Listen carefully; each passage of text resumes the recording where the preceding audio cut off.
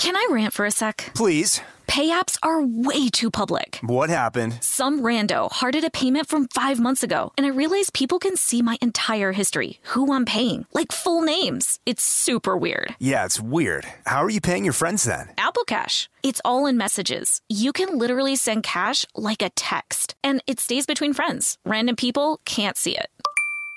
Did you just pay me $1 on Apple Cash? Shh. Services are provided by Green Dot Bank. Member FDIC. Terms apply. This episode is brought to you by PNC Bank, who believes some things in life should be boring, like banking. Because boring is safe and responsible, level-headed and wise. All things you want your bank to be. You don't want your bank to be cool or sexy. Sexy is for 80s hair bands, not banks. That's why PNC Bank strives to be boring with your money so you can be happily fulfilled with your life. PNC Bank, brilliantly boring since 1865. Brilliantly Boring Since 1865 is a service mark of the PNC Financial Services Group, Incorporated. PNC Bank, a National Association, member FDIC. Tennessee just sounds perfect. Whether that's live music, the crack of a campfire, or kids laughing on an adventure. To start planning your trip, visit tnvacation.com. Tennessee sounds perfect. Welcome to Stuff Mom Never Told You from HowStuffWorks.com.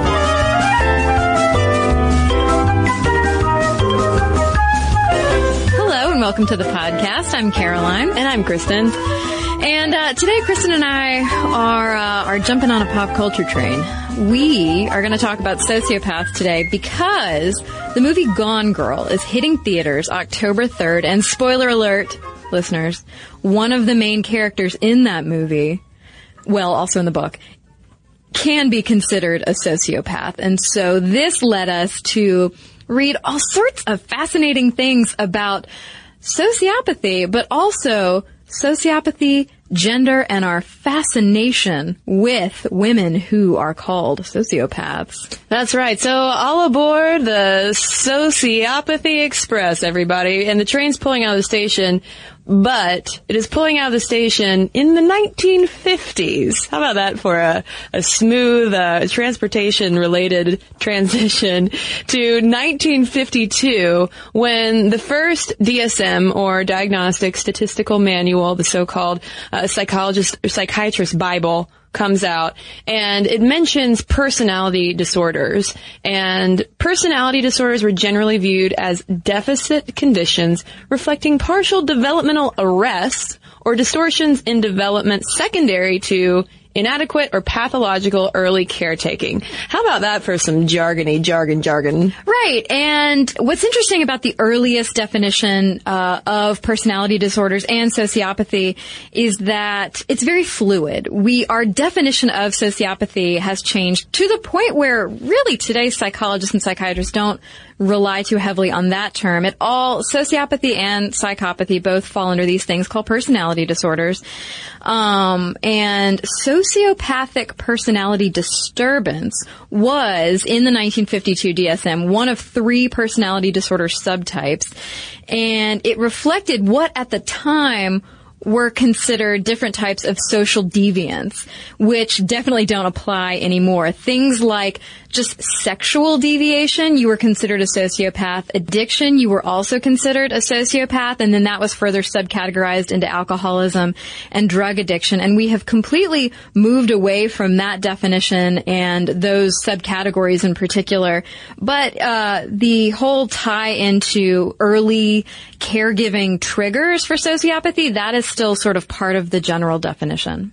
Yeah, that caregiving trigger is a really important distinction between sociopathy and psychopathy, because today, as Caroline mentioned, clinicians don't necessarily label many people as sociopaths, but rather, according to the terms of the DSM-5, would talk more about people having antisocial personality disorders. And while there's still a lot of disagreement about what the distinct differences, or if there are, in fact, distinct differences between psychopaths and sociopaths, some think that sociopaths are the product of nurture, i.e. those caregiving triggers, whereas psychopaths are more the product of nature, of being born with that kind of deviance. Right, exactly, which is pretty scary to think about either way.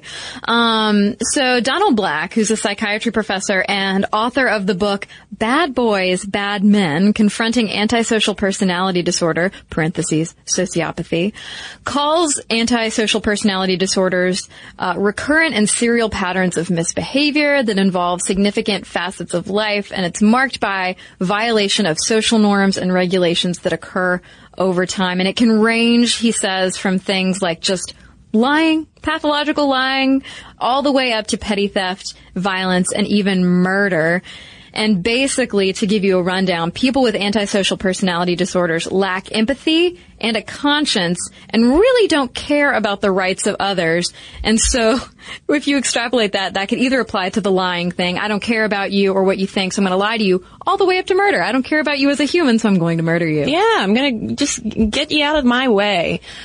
Statistically, antisocial personality disorder is thought to affect 4% of the population, or about 1 in 25 people, and signs of it, excluding murder, include things like disregard for right and wrong, persistent lying, deceit, exploitation, a sense of superiority, and exhibitionism, which might lead to difficulties with the law. It might also manifest, if they are parents, in things like child abuse or neglect, and again, just different ways of exhibiting that lack of empathy, whether it's through neglect or through lying or through breaking the law. Right. And these signs generally show up in childhood, but become fully evident for most sociopaths during their 20s and 30s. And so people argue, we talked about issues in childhood being a trigger, and some researchers, this is Donald Black in particular, would argue that it's sort of a combination of both nature and nurture. Perhaps there is a genetic component that makes you prone to this type of personality disorder, but then life situations such as child abuse or neglect could potentially trigger it. Yeah, so different risk factors include things like family histories of personality disorders or mental illness, being subjected to verbal, physical, or sexual abuse during childhood, an unstable or chaotic upbringing, a history of substance abuse in parents or other family members. And when it comes to that diagnosis, we mentioned that the symptoms start to emerge in adolescence a lot of times, but a child will not be diagnosed necessarily with antisocial personality disorder, or certainly not be labeled a sociopath in childhood because of that nurturing factor going on. And clinicians thinking, well, they're still sort of developing who they are. If we label them this way now, that might not be correct. Right. Yeah, exactly. I mean, it would be unfortunate to label a child a sociopath, when maybe they're just, poorly behaved. But conduct disorders in childhood are another big sign. They are definitely, studies have shown that serious conduct disorder. I'm not talking about a kid who won't listen or won't mind. I mean, like a serious conduct disorder as a child is linked to being a sociopath as an adult. But, so we mentioned nature versus nurture, and there was a really interesting story from NPR that talked to neuroscientist James Fallon. I don't know if people read this. I had not heard about this before, but I thought it was so interesting. So neuroscientist James Fallon had been studying psychopaths for years, looking at brain scans, studying the link between psychopathy, sociopathy, and criminal behavior in prisoners. And he decided to look at his own brain scan after talking to his mama. And his mama said, we have some really interesting characters in our family tree, a lot of bad seeds. And he went back and realized that he was descended from not one, not two, but several murderers, criminals, including Lizzie Borden. He is a relative of Lizzie Borden. And so he's like, well, that's really weird because I never feel like I want to kill anyone. So let me look into this. And for listeners unfamiliar with who Lizzie Borden is, she is known for being the child who killed her parents. With an axe. With an axe. Right. She was acquitted, though. So he had already had a bunch of brain scans and blood samples and stuff from his own family because I guess if you're related to a neuroscientist, you're just going to get picked on for research. Yeah, that's what you do at Thanksgiving dinner. Right. Hey, everybody, get in the MRI machine. So he looked at a bunch of scans and he looked at his kids and they all look like a normal brain scan. He looked at his mom's. Hers looked normal. Fallon looks at his own and he goes, uh-oh. He had absolutely low activity in the orbital cortex, the front of the brain, just like the psychopaths and sociopath criminals that he had been studying. So he writes that people with low activity in that section of the brain, the orbital cortex, are either freewheeling types or sociopaths. The orbital cortex essentially serves to put a brake on the amygdala, which is involved in aggression. And in addition to that low activity in the orbital cortex, there's something called the MAOA gene, also known as the warrior gene, which is an enzyme that regulates serotonin. And a lot of scientists think that if you have a certain version of this so-called warrior gene, your brain won't respond to the calming effects of serotonin. So psychopaths, sociopaths are kind of always primed to fight. This is one reason why one hallmark of a sociopath is never learning their lesson. Right. You punish them, it doesn't matter, they're going to do the same thing again because their brains are literally primed for this. And no conscience. And so Fallon points out that the third piece of the puzzle in terms of his research is child abuse or violence, which can be a major trigger if those other puzzle pieces are already there. So if you already have low to no activity in your orbital cortex, and you also have this warrior gene, so you're primed to fight or primed to be aggressive, if you already suffered as a child, then that's like a perfect storm that could set you on a path of being a sociopath. He, in the interview, and his wife, too, were saying, well, thank goodness I had a great childhood, a great upbringing, very loving family, because, oh boy. And his wife even joked about it. His wife was like, well, I'm still here, so everything's fine. And it's such evidence that nature in this instance is not destiny. Because you have this perfectly well-adjusted, successful neuroscientist who just happens to discover that he has the brain of a psychopath. Right. But yeah, and so he's his own very interesting case study as to like, why am I not in prison and all these other people are in prison for doing these terrible things? I just didn't have some of the puzzle pieces. Well, and because of that nurture puzzle piece, it is possible, unlike what a lot of people think, it is possible for sociopaths to be treated. Mm-hmm. Psychotherapy can possibly be affected. The challenge, though, is that person wanting to have that change happen. Right, because as you might imagine, a lot of people who would be labeled sociopaths, I mean, they don't have a conscience, so they might, and they have a sense of superiority. Yeah, so they see no need to change. Yeah, why would I need to change? It's all of you sheeple who out there who need to change. Which some days, you know, when I'm being hard on myself, that kind of a brain would be a nice break. Like, I'm fine. I'm totally fine here. It's the rest of you. I'm going to keep sitting on this couch watching Netflix. Yeah. Murdering. I think that's something totally different, but I think that's just wanting a lazy Sunday. You deserve it. Just an insight into my brain. Yep. Well, so we haven't talked about gender yet. We talked about how about 4% of the population could be qualified as having an antisocial personality disorder. But so what about gender? Well, it turns out that there is a massive gender gap when it comes to antisocial personality disorder and people we think of as sociopaths, because very few of them are women. Out of about the 10 million sociopaths in the United States, only 1.5 million of them are women. And depending on the particular population, men are 2 to 8 times likelier to have it. So what's going on with that on the nature front? Well, some scientists think that it has a lot to do with that warrior gene that I just mentioned. Yeah, because the warrior gene is a variant on the X chromosome, and men have just the one X chromosome, which means that they're more sensitive to the warrior gene's effects and therefore more likely likely than women to exhibit antisocial behavior. And Donald Black, who's the author of that book we cited earlier, Bad Boys, Bad Men, offers another possible explanation in that the way that antisocial personality disorders, sociopathy, the way they manifest in people could also have something to do with gender norms, that no matter what we're feeling inside, even if you, Kristen, as a woman, are just as ragey as a man next to you. That happens. That you might, because you're a woman, turn your anger inward, while men generally, stereotypically, tend to express it outwardly. So perhaps women are acting out in less obvious ways, which could then mean that women are simply less likely to be diagnosed. Yeah. As a sociopath.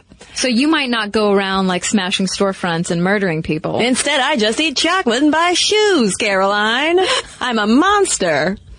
Seriously, though, we did find a few studies looking at how gender roles might play into the diagnosis of personality disorders, because you have borderline personality disorder being overwhelmingly diagnosed to women. And we've actually, side note, had a few Stuff Mom Never Told You listeners request an episode on that, which we can come back and do later on if folks would like to hear about that.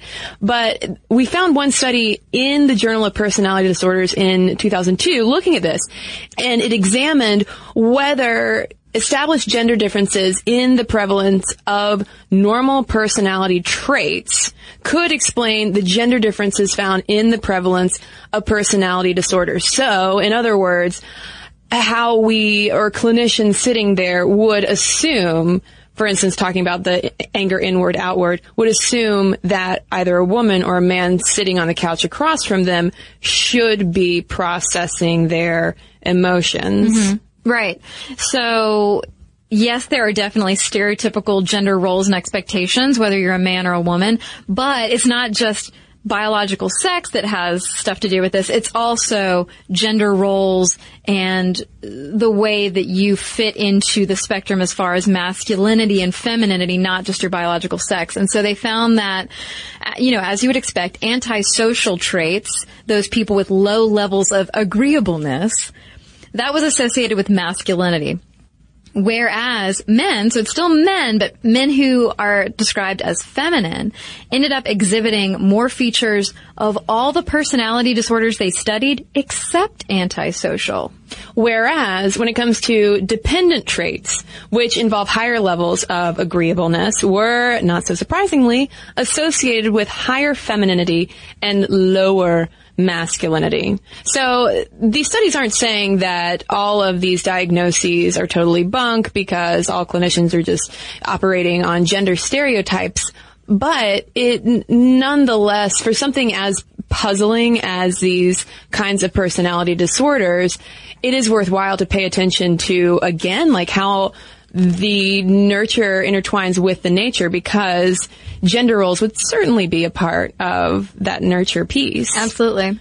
But what is it, though, about this combination of nature, nurture that manifests in these antisocial personality disorders, which when you say it like that, that doesn't sound too appealing at all.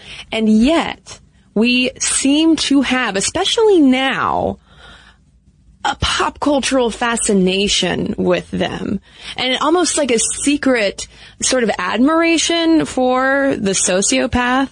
Mm-hmm. So let's dig more into that when we come right back from a quick break.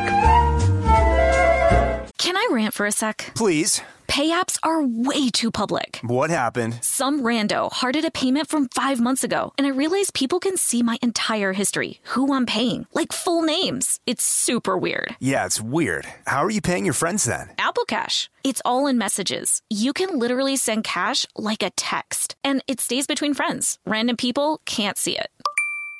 Did you just pay me $1 on Apple Cash? Shh. Services are provided by Green Dot Bank. Member FDIC. Terms apply. Snag a Job is where America goes to hire, with the deepest talent pool in hourly hiring. With access to over 6 million active hourly workers, Snag a Job is the all-in-one solution for hiring high-quality employees who can cover all your needs. On demand, temp to hire, part-time or full-time. You name the position, Warehouse worker, retail associate, grocery store clerk, fitness trainer, baker, stylist, bellhop, podcast producer? Yeah, Snag-a-Job's got a worker for that. With our easy-to-use platform, you're able to seamlessly post and fill available positions quickly with a dedicated customer support team to provide all the help you need along the way. Kinda nice knowing you have a talent pool like that in your own backyard, right? Snag-a-Job is the partner you need to keep your business running smoothly. So visit snagajob.com or text snag to 242424 to talk to an expert. Snagajob.com, where America goes to hire. This episode is brought to you by PNC Bank, who believes some things in life should be boring, like banking. Because boring is safe and responsible, level-headed and wise. All things you want your bank to be. You don't want your bank to be cool or sexy. Sexy is for 80s hair bands, not banks. That's why PNC Bank strives to be boring with your money so you can be happily fulfilled with your life. PNC Bank, brilliantly boring since 1865. Brilliantly Boring Since 1865 is a service mark of the PNC Financial Services Group, Incorporated. PNC Bank, a National Association, member FDIC. And now, back to the show. So in terms of the pop culture fascination with the sociopath, I think it makes sense. I think, the sociopath is someone that we have described in the first half of this episode as someone, who's terrible and doesn't have a conscience. But also if we're watching them as a third party from the safety of our own living room, it's almost as if you can look at this character, this archetype, this trope and say, man, look at how powerful he or she is. Look at the fact that this person doesn't really give a hoot. Give a hoot. The sociopath certainly gives no hoots. That's right. The new tagline for sociopaths everywhere. Well, what's interesting to see too is when you look at characters, sociopathic characters on television, like Tony Soprano or Walter White, Dexter, Stringer Bell, and Marlowe from The Wire, what you do see is that it's this sociopathy as manifested in sort of the unadulterated violent masculinity in a way. They are murdering people. They're out for themselves. They're getting wealth and power along the way. Some also call Don Draper a sociopath. So he's clearly not killing people, but he is having sex left and right and lying constantly with no conscience as well. So what's going on with this? Well, Adam Kotsko over at The New Inquiry wrote a long piece about this, and he said that it seems as though most cultures have lionized ruthless individuals who make their own rules, yet there is something new going on in this entertainment trend that goes beyond the understandable desire to fantasize about living without the restrictions of society. He says that this fantasy sociopath is somehow outside social norms. And he goes on to talk about how this person, this character, is totally bereft of sympathy and totally amoral. They're a master manipulator, doing whatever they can to get what he or she wants. But we're looking at them and we're just going like, oh, that is so cool. Yeah, because what would it be like? Through this fantasy sociopath, it allows us to just take a moment and consider and indulge in this idea of living without any rules whatsoever, only, serving ourselves. And one thing in his essay that really jumped out to me was this idea that perhaps our admiration of these sociopaths on screen is connected to our desire to avoid awkwardness, because I feel like there is a total pop cultural obsession right now with awkwardness, and also on the other end of it with these sociopaths. And he talks about how maybe the fantasy of the sociopath is partly the fact that sociopaths don't experience awkwardness because awkwardness in and of itself, social awkwardness, is all about feeling uncomfortable with the violation of social norms, of not knowing what rules to follow, the dead silence, not knowing how to fill it. I have a very close and personal relationship with this feeling. But a sociopath could yet again give a hoot, Caroline, could not give a hoot about the awkward silence, because there are, that person is living in sort of that psychological vacuum where there are no rules. Who cares? Yeah, he says so that if you're sitting on your couch watching Tony Soprano do his thing, it's a thought experiment based on the question, what if I really and truly did not give a bleep about anyone? The answer they provide? Then I would be powerful and free. We all want to avoid the awkwardness. And so maybe that's a good test that we can all perform right now on ourselves. Do you feel awkward on a regular basis?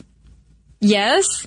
Okay, you're probably not a sociopath. Congratulations to a portion of our audience. This is true. Well, and these fantasy sociopaths, too, are so clearly not grounded in all of the clinical stuff we were just talking about in terms of how sociopaths might have this neurological predisposition for these kinds of behaviors, but a lot of that is triggered by a series of unfortunate events. Yeah. You know, it's not like being a fantasy sociopath is like, you just won the lottery, dude. Yeah. Everything's great for you. No. Right, because, you know, some of the studies and articles we looked at were talking about how a lot of sociopaths come out of broken homes. Kids who were just left to their own devices, they were neglected, and when mom or dad or grandma or whoever did come home, then they were abused verbally or physically, and then they end up in the criminal system and they end up in prison.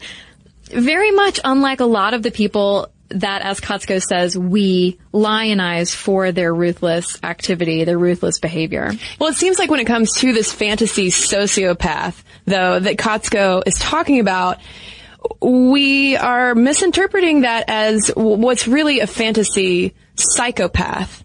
Because the psychopath is the one that we hear about a lot in terms of, you know, the psychopaths among us, psychopaths as CEOs. Like, psychopaths do tend to, not always, but they have a greater likelihood of being very successful because they tend to be very charming with that lack of empathy on top of it, which unfortunately is kind of a recipe for success in certain ways.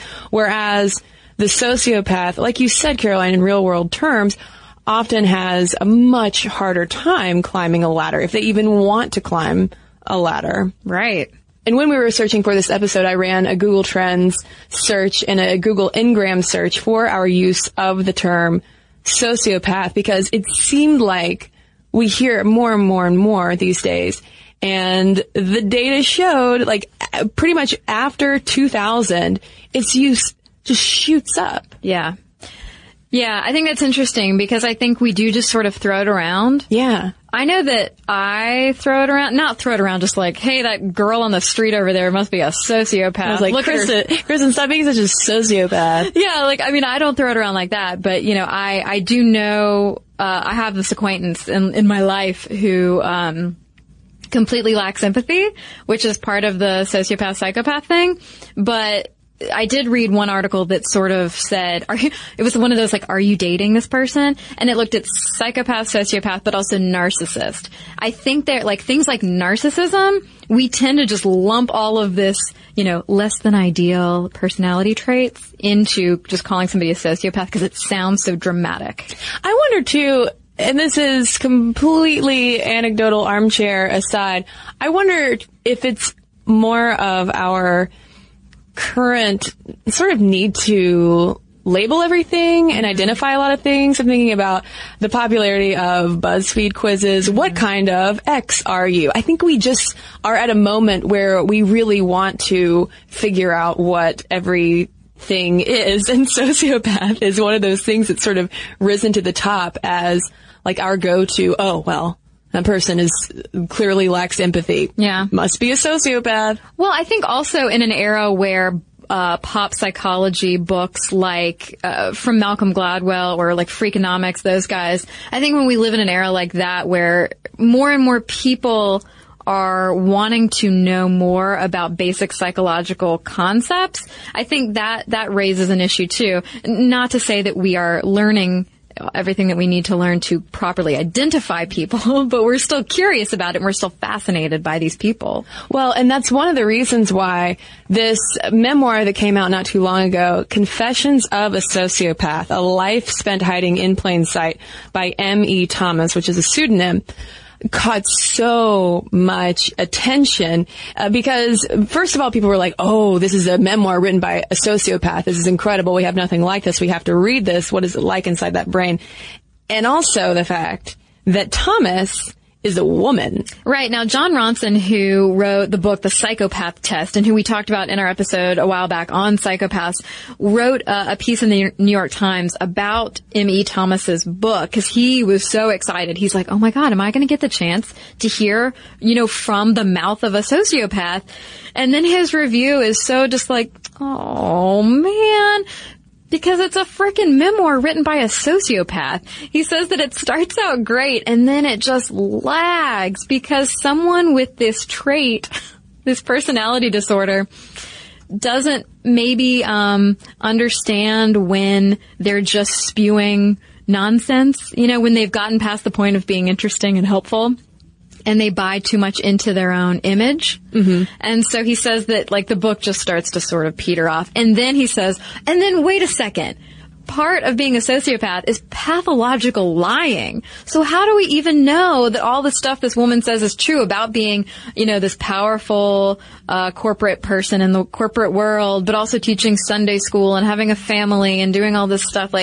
How much of this can we actually believe? Well, and he was even skeptical of the author's claim that she's a woman because sociopathy is so predominant among men. Mm-hmm. And going back to, his thing of wait a minute. Yeah. They're pathological liars a lot of times. This is almost too good to be true is the wrong cliche to use. But sort of like that. Right. But yeah, so M.E. Thomas was actually, she said she was attacked quite a bit online on her blog, message boards, saying that, you're faking it because you're a woman, or you're really a man disguised as a woman, or you're just trying to get attention by, breaking out of the norms of what a sociopath is. But, in terms of answering the question of why are we so fascinated by these characters, take it from a sociopath or a self-described sociopath. Thomas writes that in a world filled with gloomy, mediocre nothings, people are attracted to the sociopath's exceptionalism like moths to a flame. And that seems to fit in with what Kotsko was saying about, kind of this escapism when we watch a sociopathic character like Tony Soprano or whatever, that we're like, oh man, he just doesn't give a hoot. No hoots given. He doesn't care. He can just do what he wants. He's so powerful and doesn't stop to feel guilty. There is something attractive about that. Well, and it's incredible to consider what it would be like if, M.E. Thomas claims in her book that she has never had an insecurity and feels no anxiety. And on top of this, and this is a quote, listeners, she possesses, quote, remarkably beautiful breasts, which even putting that out there to the world in your memoir is evidence of the fact that you have never had a security. And what is walking through the world like that for a day like? That is kind of incredible to think about. But one thing too that jumped out at me reading about how her blog followers turned on her, some of them, when she was actually outed by another blog, Above the Law, as a woman. It was a number of sociopaths who had started reading the blog because there is an online community of sociopaths, which sounds sort of like an oxymoron of a sociopathic community. But of people, there are obviously, in the same way that there are functioning psychopaths out there, there are clearly functioning sociopaths out there as well. And yeah, but the idea of her being a woman was just outrageous. So outrageous. But it's not so outrageous when it comes to pop cultural characters of late, because in addition to the Tony Sopranos, would you call Walter White on Breaking Bad a sociopath or psychopath? Because he cares about Walt Jr., making him his breakfast. I would say that he's not either, because he does care so much. Yeah. And that what drives him into a life of crime is not because he doesn't give a hoot and want power. It's because he is sick and needs money and also needs to save his family. This is true. Walter White, not a sociopath. You've heard it here first. Yes. Moving on. But yeah, in addition to all of these male characters that have been very popular of late, there are also a lot of sociopathic women, particularly on television as well. You have Cersei Lannister, for instance, in Game of Thrones, although we have to say, that's more originally written in a book I know it didn't start as a television show. And then there's Glenn Close's character in Damages, which I watched it on Netflix. I assume it's still on Netflix. If you haven't seen it, yeah, she's definitely a sociopath on there. And then on screen, you have Laura in Under the Skin, who I believe is played by Scarlett Johansson. And then Lisbeth Salander, again, started as a book, Girl with a Dragon Tattoo. Right. And I mean, we need to get to the chase here, people. Gone Girl. And this is the part where if you haven't read the book and you're not planning to see the movie yet, you might want to go ahead and pause the podcast until after you've done one of those things. 'Cause spoiler alert. So, part of the inspiration for this episode was talking about Amy Dunn from Gone Girl. She is the wife. In the movie, she'll be played by the lovely Rosamund Pike. In writing the character of Amy, Gillian Flynn, Gone Girl's author, calls Amy a quote-unquote functioning sociopath, which she makes sure to distinguish from the quote iconic psycho bitch. And I thought that her definitions of these things was so interesting because she ties it in, as does another writer that we'll talk about in a second, but she ties it in with feminism and kind of society's perceptions of what women and female characters should be. 'Cause she says, Flynn writes that feminism isn't just this go-girl empowering attitude about being the best you can be. She says, for me, it's also the ability to have women who are bad characters. The one thing that really frustrates me is the idea that women are innately good, innately nurturing. In literature, she says, they can be dismissibly bad, trampy, vampy, bitchy types, but there is still a pushback against the idea that women can be just pragmatically evil, bad, and selfish. And so Flynn is saying, I don't write these, quote, psycho bitches because this particular woman is just crazy. She has no motive, so she is dismissible as a person. And she contrasts the character of Amy Dunn in Gone Girl to someone like Glenn Close in Fatal Attraction, who, as Flynn describes it, is crazy because, quote, her lady parts have gone crazy. And that is a good point to make, where it is rare to see a woman who is simply bad, not just bad because she is driven by the actions of a man, right, or by her sexuality. And it's usually the exhibition of her sexuality that makes her bad. Right. Whereas with a character like Amy Dunn, if you do read the book or see the movie or whatever, she's not nuts or scary or unstable because she has a hysterical floating womb.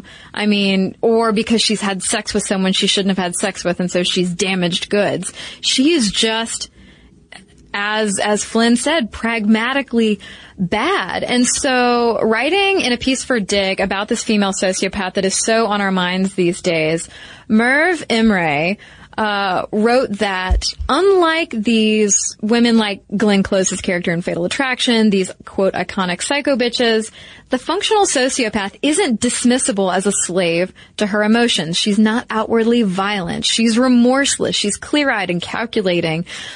She's donning one feigned feeling after another to get what she wants. But Imre in this piece also delves into the connection between, pop culturally speaking, between the female sociopath and our pop cultural conceptions of feminism and how feminism informs our idea of powerful women, and how a lot of times powerful women in society are often cast as sociopaths, essentially. Yeah, she writes about how this character of the female sociopath, this clear-eyed, calculating sociopath, nimbly scales the professional ladder. So it's the female corporate equivalent in our popular imaginations of like a Tony Soprano. Imre writes that this female sociopath character wants to dominate these systems from within, these systems being gender inequality, the corporate world. And then she writes, as the most streamlined product of a world in which well-intentioned people blithely invoke words like arbitrage, leverage, capital, and currency to appraise how successfully we inhabit our bodies ourselves. So what does that mean, Caroline? What is she arguing here in terms of feminism and the female sociopath, because there was a follow-up piece on this, or a response piece, I should say, on this at the Billfold, essentially saying, what do you mean? Because when you first read it, it does seem like Emre is saying that the ultimate realization of feminism in today's corporate world is that of the female sociopath, which is just makes me want to Hulk smash some things. I think I had to, well, I was telling Kristen before we did this that I had to read that piece a couple of times before, because my first reaction was like, wait a second, and then I had to RTFA. And so basically I think she's pointing out that, so these sociopathic women characters don't give a hoot because they don't care about these gender norms, these social constructs holding them back. So they'll just plow ahead however they wish. Which, okay, good for them. That might make you a CEO. But when this character type, this trope, this construct is aligned with feminism, you can imagine that that's not the greatest PR for anyone, but it certainly says a lot about how we view career women. I mean, look at these women we've talked about and how so many of these shows that we watch nowadays feature this strong, like, sociopathic leaning woman character. And I think that shows that, okay, yes, women can be powerful, but yes, we sure do still have a lot of anxieties about a powerful woman and what that means. But the only person so far in my research for this who has invoked feminism directly in relation to a sociopathic character is Gillian Flynn. Mm-hmm. And I don't see, it's not like Glenn Close on Damages is advising, the younger female attorney, like, hey, honey, have you heard of my Gloria Steinem? She's really now let's go kill someone. I don't see how that's happening. I think perhaps it's more a thing of image, of if the image of a powerful woman that we're seeing is a frickin' sociopath, then perhaps that can be limiting and damaging to the idea of feminism. But at the same time, though, no one's worried that too much of Tony Soprano is going to hurt men. You know what I mean? Like that cause there. And I think it's interesting that this feminism plus sociopathy conversation has come up because Gillian Flynn was also, not all readers loved the character of Amy Dunn and how Gillian Flynn wrote her, because some people interpreted her as a very misogynistic character because she has no patience for other women, which obviously is a manifestation of her sociopathy. Mm-hmm. But there were some people who thought that it was actually kind of a misogynistic book in that way. Caroline, you're now doing your classic Caroline eye roll.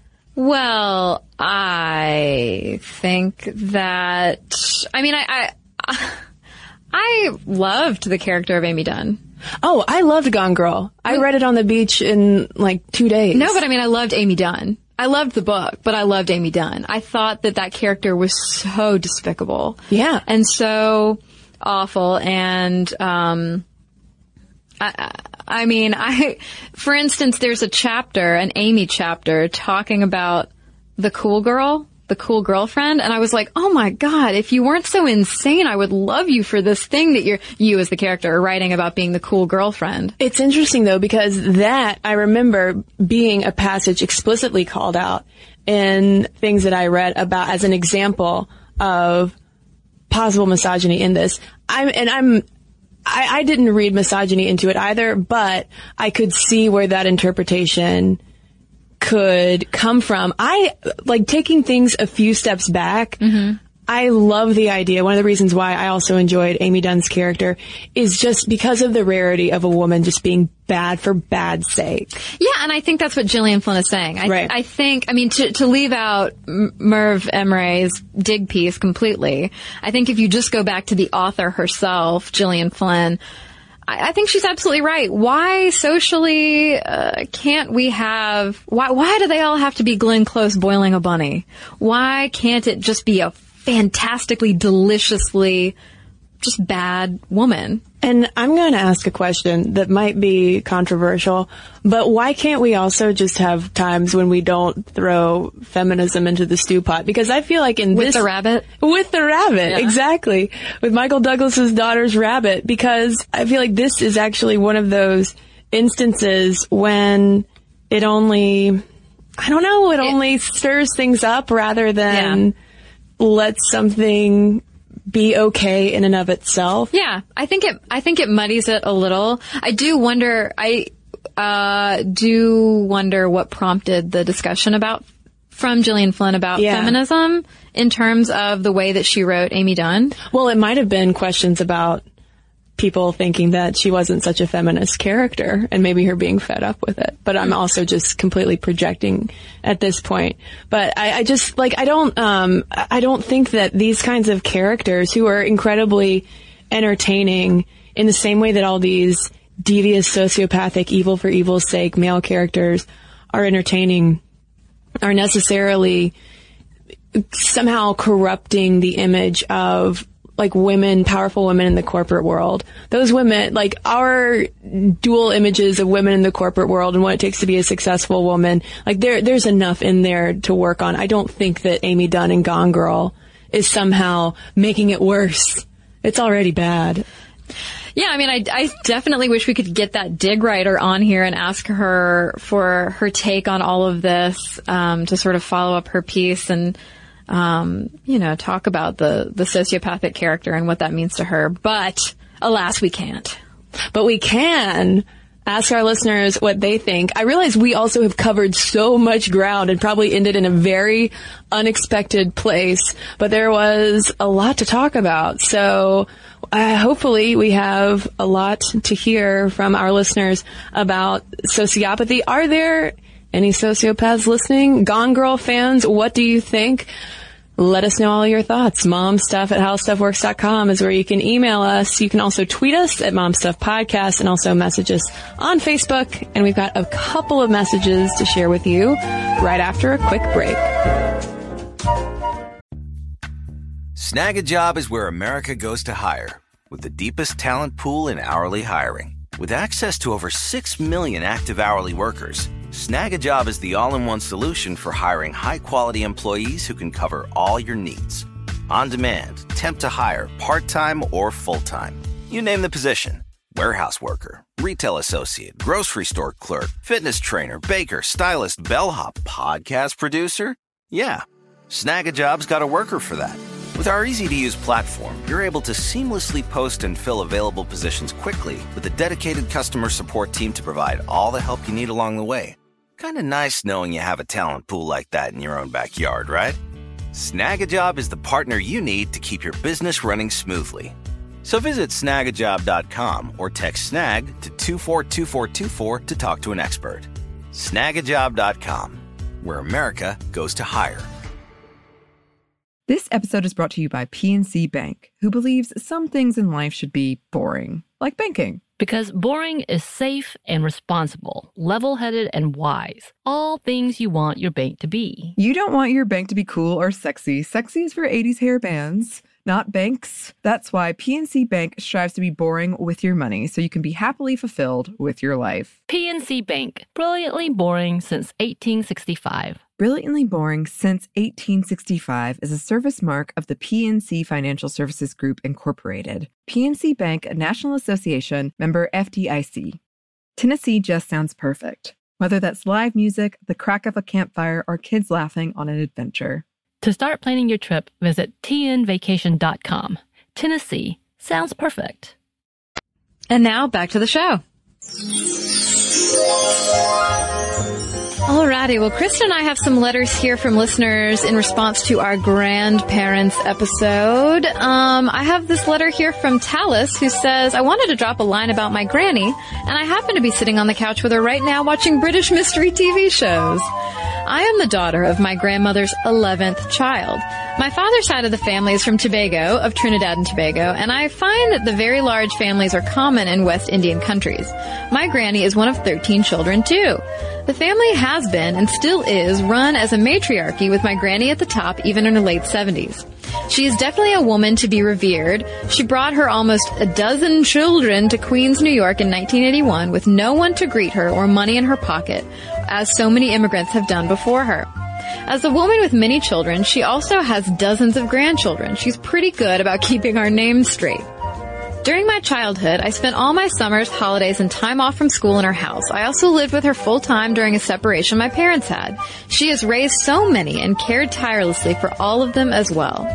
Up until a few years ago, she was a main caregiver at her church's daycare, as well as taking care of an elderly gentleman from the church. Since last year, I've been staying with my grandmother during the school week since I live outside of the 5 boroughs. I'm 21 now, and I have a 7-year-old cousin who lives in the house. It's funny to watch them interact because I was around the same age when I spent most of my time with her.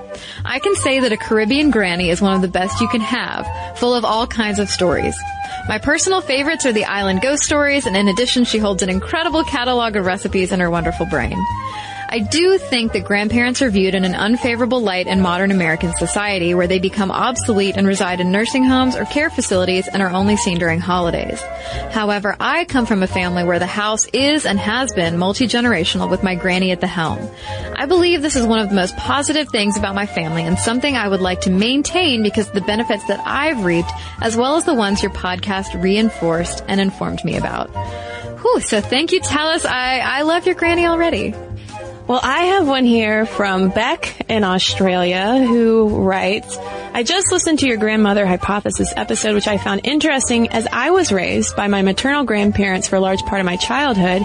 More than this, though, both of my grandparents who raised me were also raised by their grandparents, although this was mainly due to the fact that their fathers were away fighting in World War II and their mothers were absent. You mentioned that a close relationship with grandparents gives children a closer association with their grandparents' views and ideals. I thought this was an interesting point, as despite being raised by them, I have radically different political views especially. They're fairly conservative, but I've always identified with a far more liberal ideology. I've actually gained far more of my political leanings from my friends, but I've always been considered an old soul. I didn't have any video games, but I can embroider and crochet. I made a quilt when I was 9, and I was taught to be self-sufficient in a lot of ways that I notice many children now are not. In fact, I view my childhood to be more similar to that of a decade or two earlier than my own. I was given a bike and would be expected to be out of the house all day. I had to ride over a mile to get to the nearest children, and as we had a national park on our street, we had no shortage of space to explore, so that's precisely what we did. My grandmother had asked me several times if I felt like I was missing out, growing up on an isolated location with 2 senior citizens for company. I never felt as though I was missing out. My grandfather's role in our local government meant that we were often invited to openings and events that others my age didn't get to experience. My grandparents were both still working full-time for at least the first few years, and if there was somewhere they had to be, then I had to be there too. I was raised to be someone who could be taken anywhere. The other thing that I wanted to say was that not all grandmothers are good bakers. I love my Nan, but she is the worst cook. This meant that I had to learn to cook very early because seriously, her food is inedible. This is actually something I'm super grateful for. I love to be in my kitchen and I love food. Thanks so much for talking about grandparents. I love your podcast and listen to it often at work. So thanks, Beck, and thanks to everybody else who's written into us. momstuff@howstuffworks.com is our email address. And for links to all of our social media, as well as all of our videos, blogs, and podcasts, including this one, which has all of our sources so that you can follow right along with us, it's all at stuffmomnevertoldyou.com. For more on this and thousands of other topics, visit howstuffworks.com.